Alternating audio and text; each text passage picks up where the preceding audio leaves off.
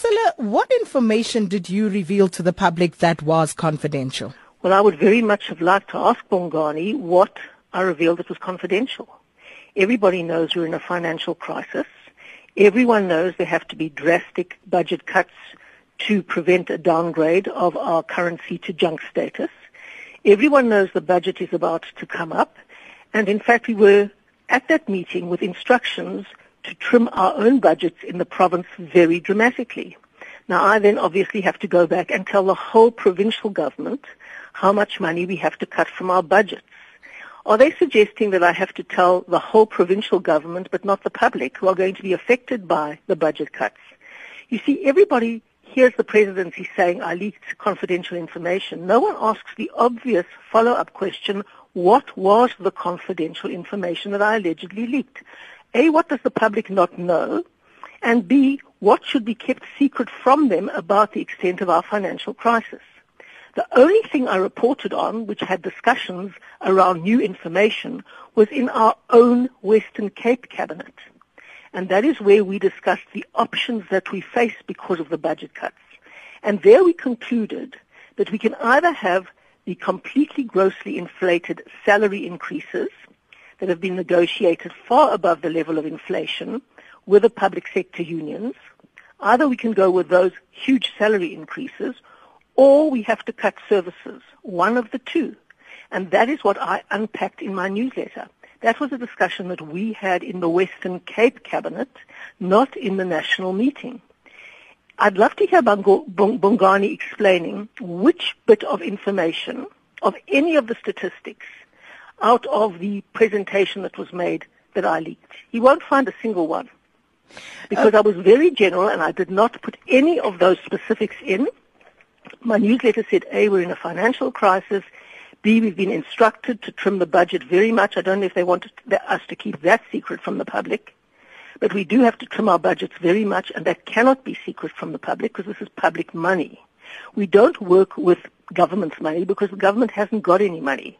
This is taxpayers' money. Is the presidency saying they don't want the taxpayers to know?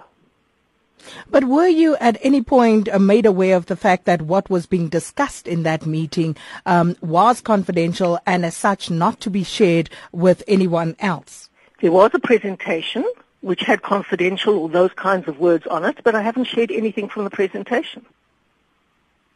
So this is not the first time, Ms. Zille, that you've been accused of disclosing sensitive information that you shouldn't have. What's your response to that? Because it seems to be, creating a pattern or seeming to suggest one whereby you go to these cabinet meetings and then you come back and you disclose these things. Let me say, first of all, it wasn't a cabinet meeting. Not a cabinet meeting. So this is a statutory meeting. Mm-hmm. It is an ad hoc meeting that's just called together in an ad hoc way to discuss a particular crisis. And the crisis has huge public implications, number one.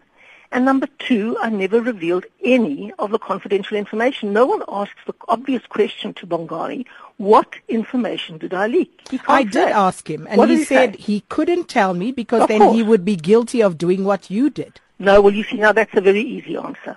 And then when it comes to the thing of what I've done so allegedly before in 2014, we went to a meeting at which they said that they were going to announce that this and this was going to be the election date. So I did not reveal the election date. I didn't say anything about the election date. I just said then the presidency is going to make an announcement on the election date. Now that is so obvious. The presidency always makes an announcement on the election date. I never said what the election date was going to be.